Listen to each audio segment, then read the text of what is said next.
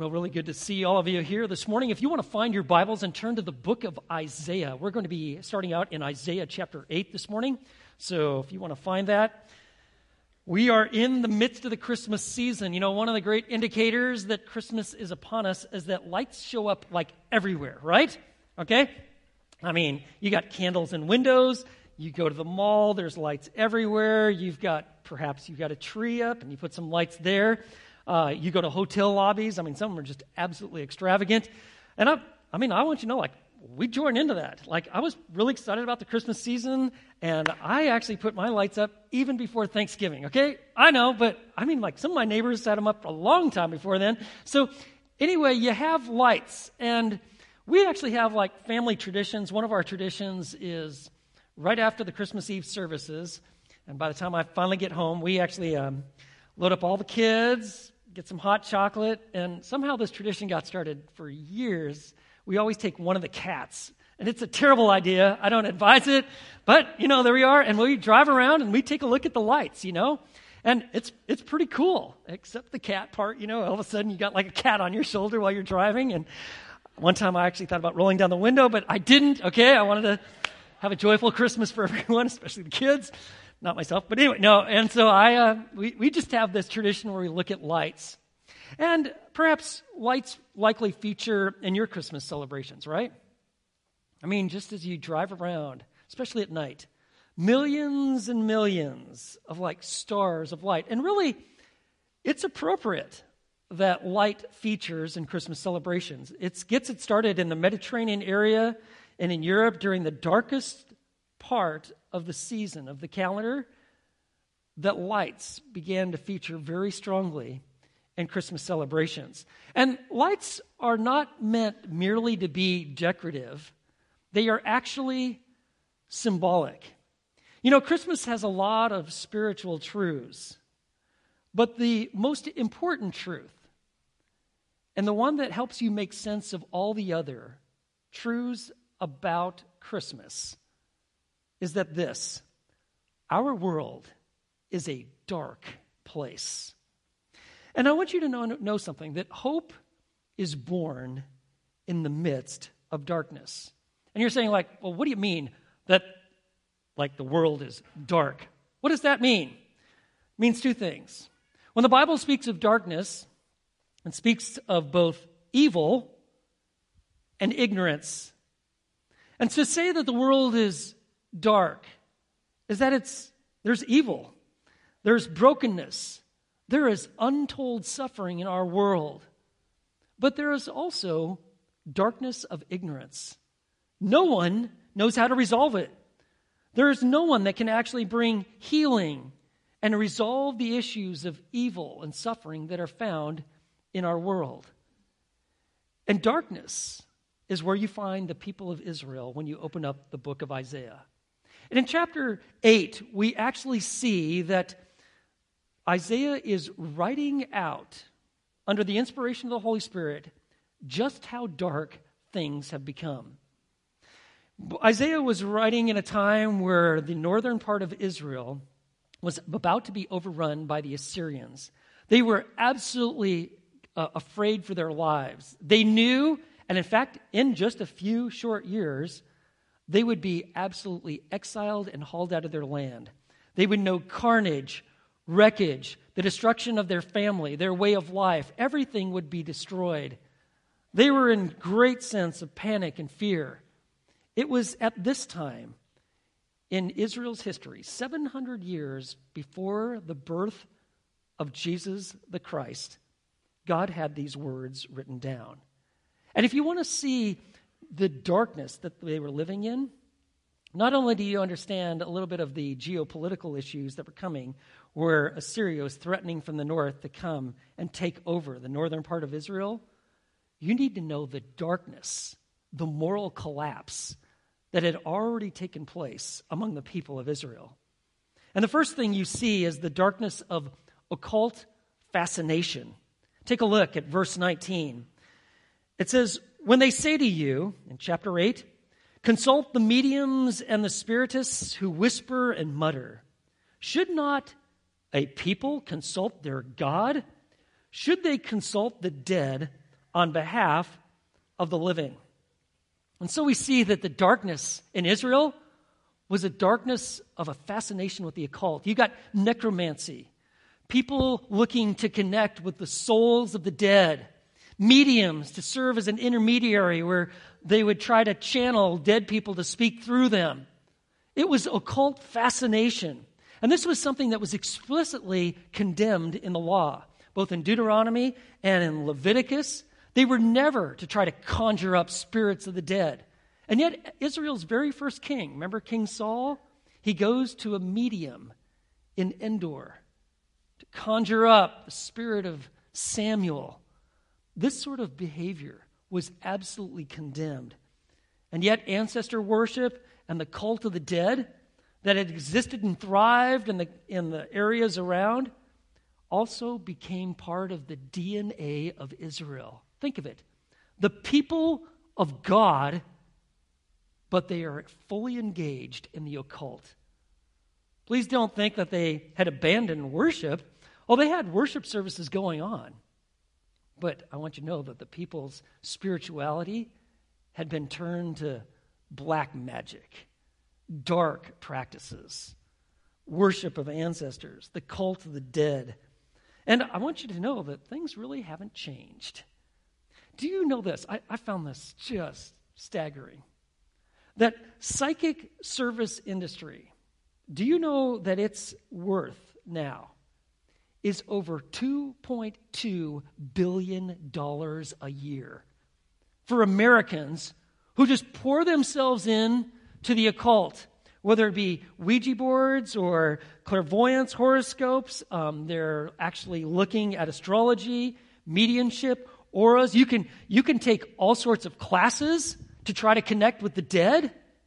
And I want you to know that this kind of spirituality is thriving in our world, especially in the United States. Let me give you this. This is sobering and scary at the same time. Listen to this statistic. According to a survey by the National Science Foundation, nearly half of all Americans say astrology, the study of celestial bodies, purported influence on human behavior and worldly events, is either very scientific or sort of scientific. Half of all Americans think that the study of stars and understanding your sign and all what's happening, and you pay somebody some money and they're going to tell you about your future, that is scientific. Or, it's, there's definitely some science involved there, not sure exactly what. The same things that we're seeing in our world have been playing out for thousands of years. I want you to know it's really dark. But the darkness was also seen in a scriptural and spiritual famine. Take a look at what he says in verse 20 and 21. These people who should be consulting their God, they're consulting the dead on behalf of the living. Look at verse 20. He says, to the law and to the testimony. You got God's word. You have the testimony of him. If they do not speak according to this word, it is because they have no dawn. They will pass through the land hard-pressed and famished, and it will turn out that when they are hungry, they will be enraged and curse their king and their God as they face upward. If you turn from God, Satan has all sorts of alternatives for you to dive into. Little decoys that float by, and the world is enamored. And when you turn from God and his word, a famine occurs in your soul. And a famine occurs in a land when it's widespread among the people. They, of course, still had their worship services, but the word of God no longer was the major thrust. They were not engaged in the study of the law or the testimonies that God has given them. In fact, they were attracted to a new kind of spirituality, necromancy, the idea that we can consult the dead. And they abandoned the word. And then when you do that, do you notice what he says there in verse 20? They have no dawn. You have no light in your life if you do not have the word of God. It should kind of sober us up because we got a lot of church going on. In fact, in a community like ours, we got churches in almost every block. Some blocks have multiple churches. But if the Word of God is not engaged in and delighted in and studied, like we see from Psalm 111, what happens is people get good at playing church and doing religion, and it's devoid of knowing the one true God.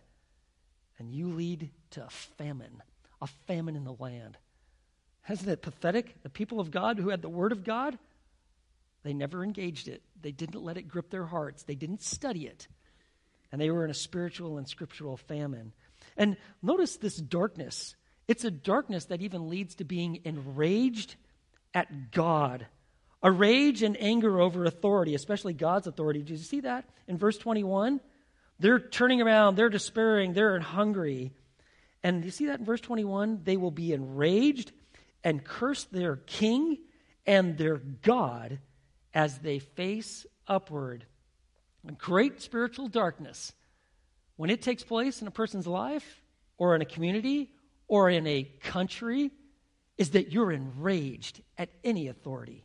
You're enraged at a king. The idea that God could establish authorities, I don't want it. I will rebel. I am mad. I'll show you how mad I am. I'll blow things up. I'll burn buildings down. I will create all sorts of havoc. I will turn into an anarchist to show you just how angry I am. And of course, that's just on an earthly level, the authority of a king. They really rebel against the ultimate authority, God himself. And look at him. You know, see what darkness looks like? They are enraged and they curse their king and their God as they face upward. Can't you see it? I don't want him. I hate him. And I'm enraged. Friends, that's a deep darkness. But what did you expect? You abandoned God, his truth, his testimony. Next thing you know, you're hating God.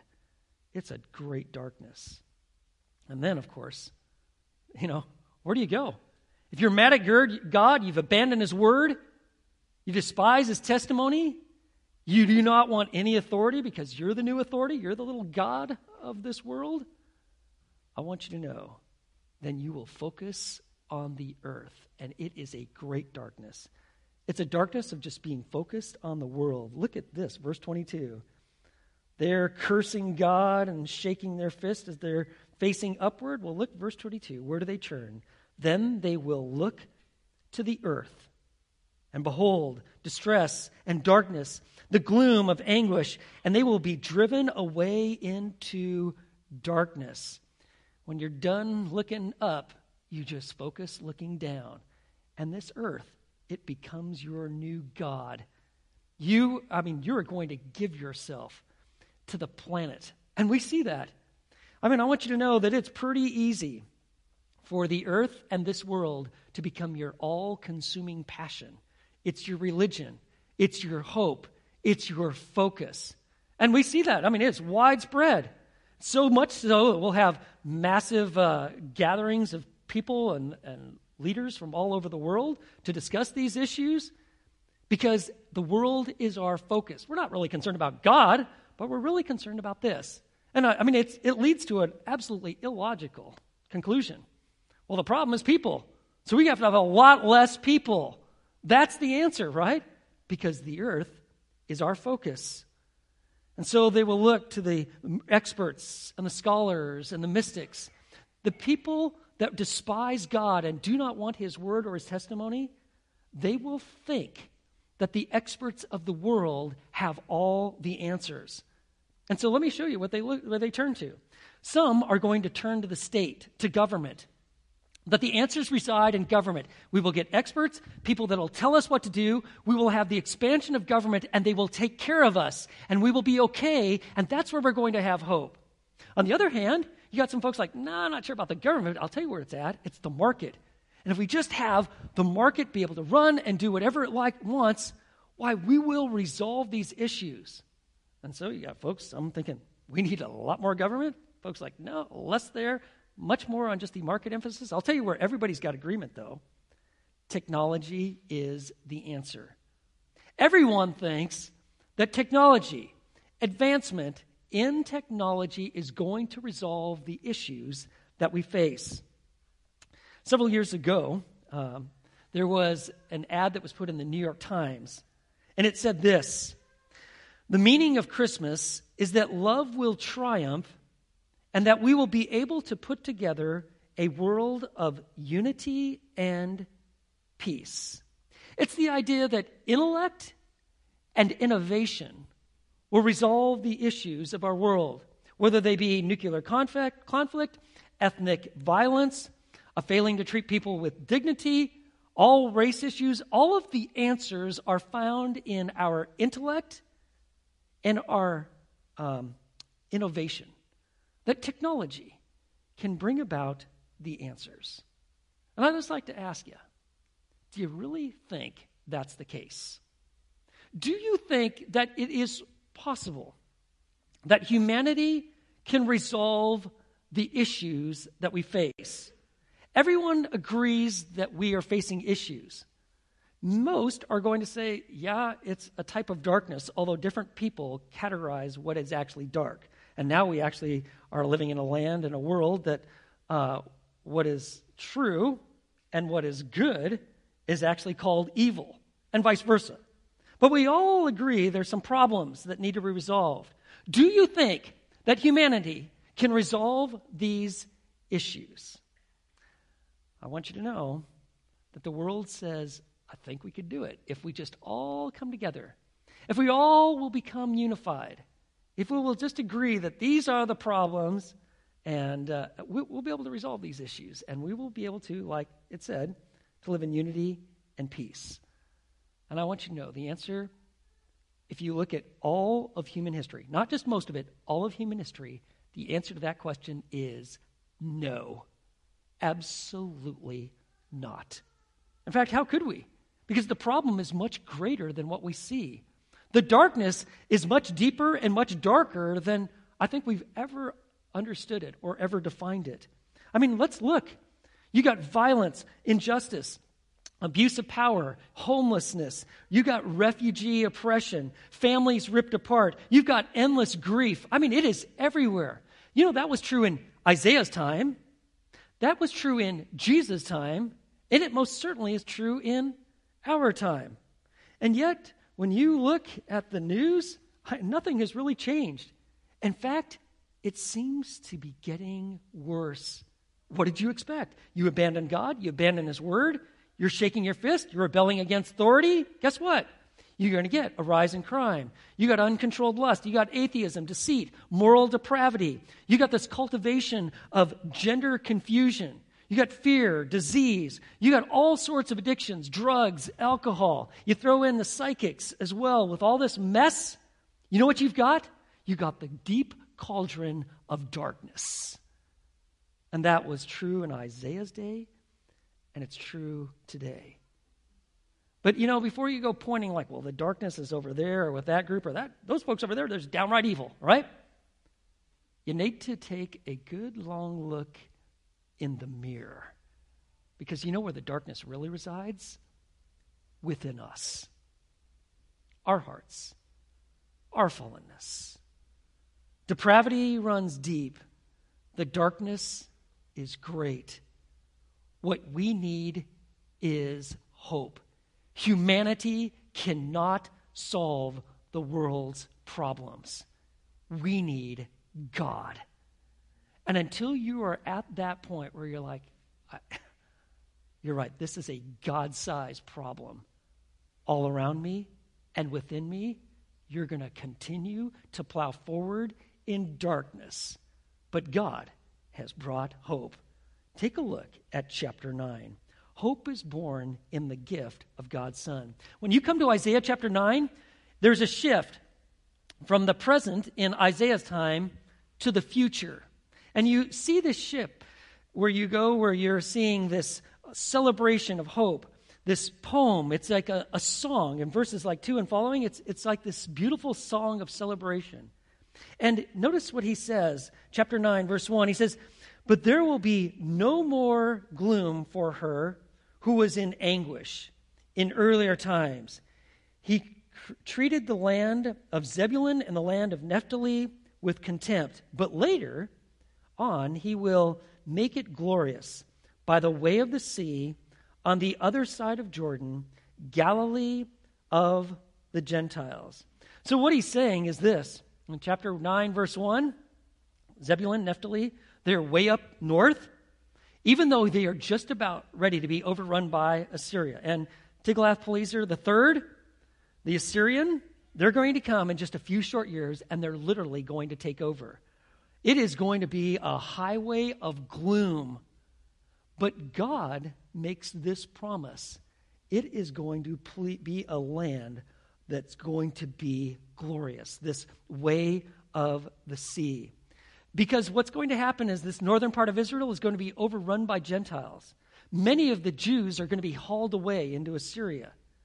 And yet, God says, I want you to know the future. I am going to bring hope. This same land that's considered like a highway of doom and gloom is one day going to blossom with light and joy. It's going to be the glorious way. It's very interesting that Matthew, in Matthew chapter 4, verses 12 through 16, he references this verse and points out that the hope, this promised Messiah, he's going to come out of Galilee. Guess where Nazareth and Jesus' most of his ministry takes place? In Galilee of the Gentiles. And then notice this. He says this, in the midst of this great darkness, look at verse 2. The people who walk in darkness will see a great light. Those who live in a dark land, the light will shine on them. Light stands for God's blessing, his presence, and his revelation. All of this is found in the incarnate Son of God, in Jesus. And he says, humanity can't save itself, but God can. And he is going to step in. There is, in the midst of all of your darkness, going to appear a glorious light. And when we think of light, light is delightful. It's beautiful. It's brilliant. It gives joy. But light also does this. Light shows us the truth, right? Isn't that how light functions? So, for instance, last night, in the midst of the darkness, if you get in your car and you need to drive somewhere, what is it that you turn on besides the car? Yes, thank you. First service, no one knew that. So glad. All the smart people are in this service. That's right. Or you had driver's training. Good job. You got it. You turn on the lights. Do you know why you do that? So you can see, right? And so, if you turn on the lights, all of a sudden you can see, oh, these are cars that are parked here. Oh, that's where the road is. It's over there. Oh, that's a person's house. If you don't turn on the lights, that's you last night. Like, oh, I knew I was missing something. I couldn't see, right? I ran into this car. That's what God's light is. It's truth. He tells us as it really is, what we really need to know. And I want you to know that the only reason that you can know anything is because of God. Have you ever considered that? God is the one who created you. God is the one who gave you a mind. He's actually given you the ability to comprehend. You're not just smart because you've just figured a lot of things out. I want you to know that it is God who has given you these abilities. And furthermore, God has not only given you the ability to know things, God has revealed his truth so that you will know things as they really are. That's why he has given us the Bible, his scriptures, so that we will see and know truth. And just like when you turn your lights on in your car, you're going to be able to avoid all of the things that are going to lead to devastation. And furthermore, you're going to stay on the road and move forward. And that's what God has given us. He has given us light. So the text says, the people who walk in darkness, guess what? They're going to see a great light. And those who live in a dark land, the light will shine on them. And furthermore, look at verse 3. And you shall multiply the nation. God had made a promise to Abraham that he's going to be a great nation. Here it is being referenced again. You shall multiply the nation, and you shall increase their gladness. They will be glad in your presence. In darkness, you have gloom, fear, fright. But in light, when you know the light, when you're in the light, you have gladness, joy. He is going to make you glad in his presence. And he's the one who's going to do it. In fact, he talks about the kind of gladness it is. He says, as with the gladness of harvest. Do you see that, verse 3? So if you're a farmer, we got farmers in our church, you know when they're happiest? It's pretty evident. They just kind of come floating in here. Do you know why they're happy? Because the harvest is in. That's the happiest time in a farmer's life, when they got those crops in. They're accounted for. They got a lot of joy. And then he references not just farmers. We see that, like when the harvest is in, even warriors. Look at the end of verse 3. As men rejoice when they divide the spoil. When is a soldier the happiest? When they have finished the battle, they have won, and they are alive, and then they get to receive the proceeds, the booty, the spoil. Ancient soldiers, the happiest time. I'm alive, we made it, we won, and all of this is mine. That's a great joy. And that's what he's highlighting here. God is the one who is going to bring this kind of joy. And then he says this in verse 4, for you shall break the yoke of their burden and the staff on their shoulders, the rod of their oppressor, as at the battle of Midian. He says, God is the one who's going to break the yoke of the burden. And this idea of yoke was used of oppression, especially by foreign nations that would come and dominate another. And so you know what a yoke is, don't you? A yoke is when they get some animals and they kind of put that yoke and they tie them together in this big wooden plank, right?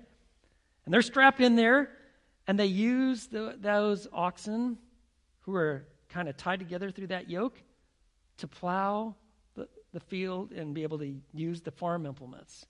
It's interesting when you look at some of these pictures and depictions of when countries would take over another, they would sometimes just use humans as those animals to plow their fields. It was the yoke of oppression. And God says right now, you're in darkness. You got darkness within, you got darkness outside of you. But I'm going to break the yoke of oppression. And furthermore, all of these implements of war, I'm going to just burn up. Look at verse 5. He says, for every boot of the booted warrior in the battle tumult and the cloak rolled in blood will be for burning fuel for the fire. The booted warrior, the Assyrians were known for their marching. And it was like this march of doom because they would march, and when they did, it was just this. And when you heard that army coming, you knew it was over. And one of their intimidation tactics was to take garments, and they would soak them in blood of people they conquered, and they would wave them. And it was, you're next. This is you. Your blood is going to be on the next garment. And what God has Isaiah write is like all of those implements of war, the boots, those rolled up garments full of blood, it's just going to be fuel for the fire because I'm going to bring absolute victory. And where is this victory going to be found? How is it going to happen? Here's what's staggering.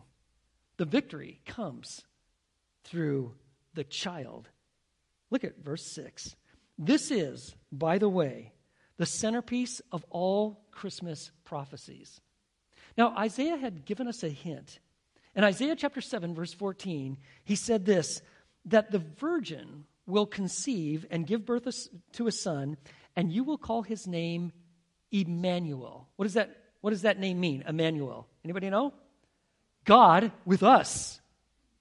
And here's a sign, like a big one, never happened before.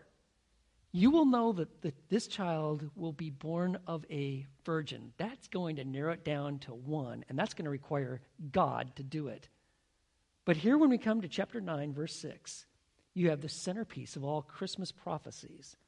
For he says this, for a child will be born to us, and a son will be given to us. A child will be born to us. He's going to be a son of man. It underscores the Messiah's humanity. He's going to understand us, our weaknesses, the frailty, what it means to be human. He is truly human. But then he says, not only will a child be born to us, but a son will be given to us. the Savior's pre-existent deity. It speaks of the fact that he is the Son of God. His fullness of deity is going to come. And this is the profound mystery. The eternal Son of God has entered into humanity.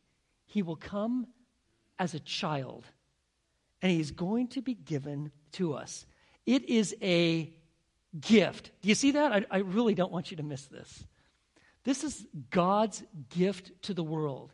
If you want hope, if you're done with the darkness, let me tell you where the hope is. It's in this child. A child will be born. A son will be given to us. The only way you actually become the beneficiary of the gift is if you receive it. And so the first part of verse 6 speaks of the first coming of this child. In chapter 6, verse A. The rest of verse 6 and verse 7 speaks of the second coming of this child, of this Son of God. And notice what he says. He is speaking of the future, of this second coming, when he says, and the government will rest on his shoulders. That's really interesting. The government is going to rest on the shoulders of this child. He will grow up, and in his second coming, he will govern all things.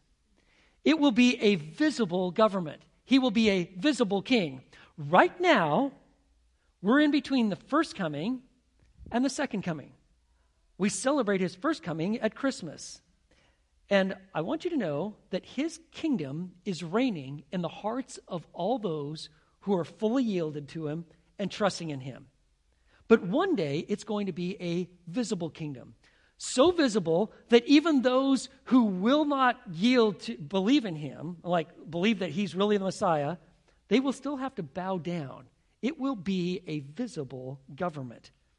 It's interesting when you read this text, though, he tells them that his name, and that his name is going to signify his character, will be called Wonderful Counselor, Mighty God, Eternal Father, Prince of Peace.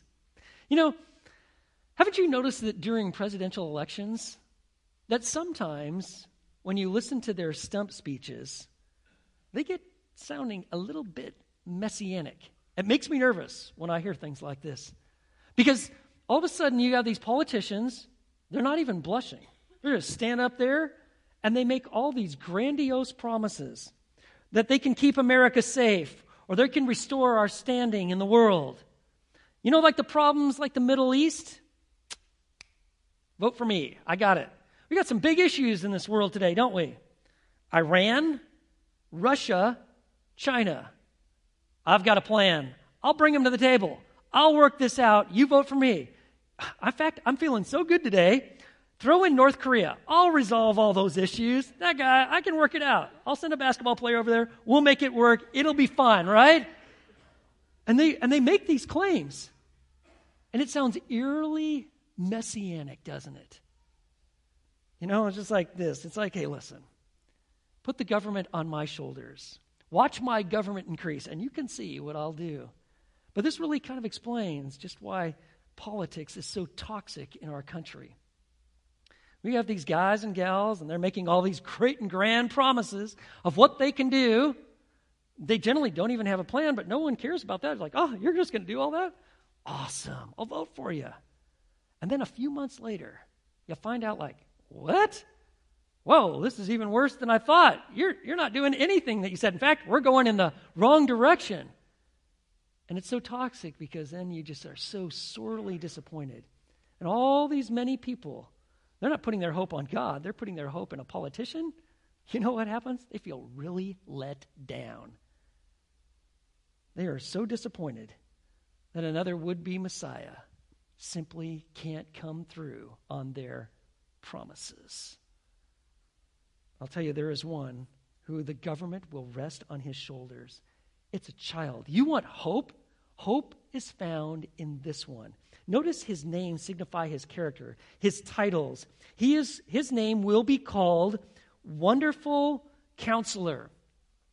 You know, a counselor is someone that can help you, especially when you've got great difficulties in your life and you can't see how this works or how to move forward. You want a counselor, you want to find someone that's biblical, that knows God, and has wisdom. God himself is going to enter into humanity. He is the wonderful counselor. He understands every aspect of what it means to be human. I want you to know there's no other religion in the world that is like Christianity. Here is another of its distinct, unique features. God himself enters into humanity and all the issues that humans face to demonstrate once again the personal nature and the truthfulness that he is the one true God. He understands pain, poverty, family dynamics, hard work. He understands frustration, betrayal. You know pain? Let me tell you who really knows pain. The one who entered into humanity, God himself. He understands everything about us. And when you and I are going through our difficulties and our challenges, and how can this be happening to me, and I don't get it, I want you to know there is one who can guide us into hope. It's the one who's the wonderful counselor. You know, when Jesus came, and he was speaking, you remember what they would say? Whoa, no one, never has a man spoken the way this man speaks. I'll tell you why he could speak that way. Because he is God. And he is a wonderful counselor. And his beauty and his truth, he can break your addictions to pride, sex, money, power, the things that are so alluring that so many people are caught up in their great darkness. I want you to know that God is a wonderful counselor. It's this child. And he guides us with his scripture and through prayer. He puts you with his people. And his name is Wonderful Counselor. This child also has another name. He is Mighty God. Do you see that? He is the one who can forgive sin, defeat Satan. He can liberate us from the power of evil. He is the one who can actually restore our soul, answer our prayers, actually give us a certain hope. You and I can actually have joy because God not only can point the way and counsel us, he can actually do it. He is the mighty God. And friends, what a paradox this is. I mean, think of it. The promise is that a child is going to be born. A son's going to be given. And when that child was born, where was he born? Well, Mary gave birth in a manger. And yet, with the appearance of Jesus, you have this baby placed in a manger. Why, you have a star that had appeared. It guided people from a long ways away to come and make an appearance, to worship. This baby's birth led to all sorts of havoc and consternation among King Herod and people in Jerusalem, just a few miles away. When Jesus was born, shepherds gathered, and the midnight sky all of a sudden became like midday with the glory of the angels. Why? Because he's the mighty God. And friends, our hope is not found in our circumstances. Our hope is found in Jesus, the child. And so let me urge you and encourage you. You keep going to Jesus. You ask him for strength, hope, peace, perspective, and power. He's the one who can provide these things. And furthermore, he is known as the eternal Father, literally the Father of eternity. This speaks of a king who is benevolent, and he is the one who is the great protector. This isn't the using it in a Trinitarian form like we know God the Father, God the Son, God the Holy Spirit, but this is used like they would use it in ancient times to speak of a father, of a king who was a protector and a provider. This one is the Father of eternity. He is the king that can be counted on. He is absolutely loving and gracious. He's the creator of heaven and the earth, and he cares for you. That's his name, Eternal Father, the Father of eternity, and he is the Prince of Peace. You know, this word peace is the Hebrew word shalom. It's not just the absence of conflict, it's the presence of fullness, fulfillment, realized hope. This is where we find our peace. Not in the darkness of the world, certainly not in any political candidate. We know that peace is found in this child who is born. He gives us a peace from God. He gives us the peace of God, because that's our problem. if darkness lies within us, we need someone who is going to address the sin issue in our life.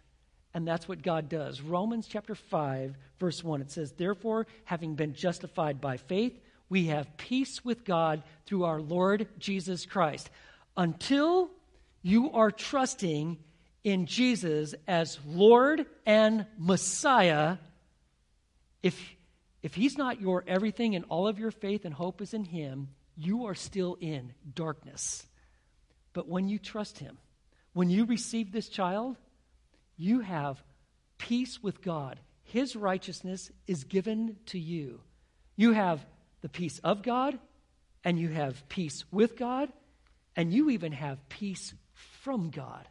God will give you his peace as we trust in him, trust in his sovereignty and his leadership. And it's like an ongoing daily, sometimes hourly decision. Lord, I am trusting in you. But he is the Prince of Peace. That is why we even sing of it. Like, you remember like a song like "It Is Well With My Soul"? Sorrows like sea billows roll. Does your life feel like that sometime? Like, whoa, it's just one problem after another, man. It's daily drama, and I feel like I'm singing in it. I never thought I would go through such pain, such anguish, right? But when we focus on Jesus, he's the captain of our soul. He is the king of our life. He is the Prince of Peace. And notice what he says in verse 7. "And there will be no end to the increase of his government or of peace." It just keeps getting better and better and better. More peace. And on the throne of David over his kingdom. Remember from last week that promise in 2 Samuel 7? That David, you're going to have a son that will reign forever. This child is that king, the throne of David over his kingdom. "And to establish it and to uphold it with justice and unrighteousness from then on and forevermore." Is God really going to do this? Seriously? Is God really going to bring this kind of king, this kind of government, this kind of peace and hope? Look at how verse 7 ends.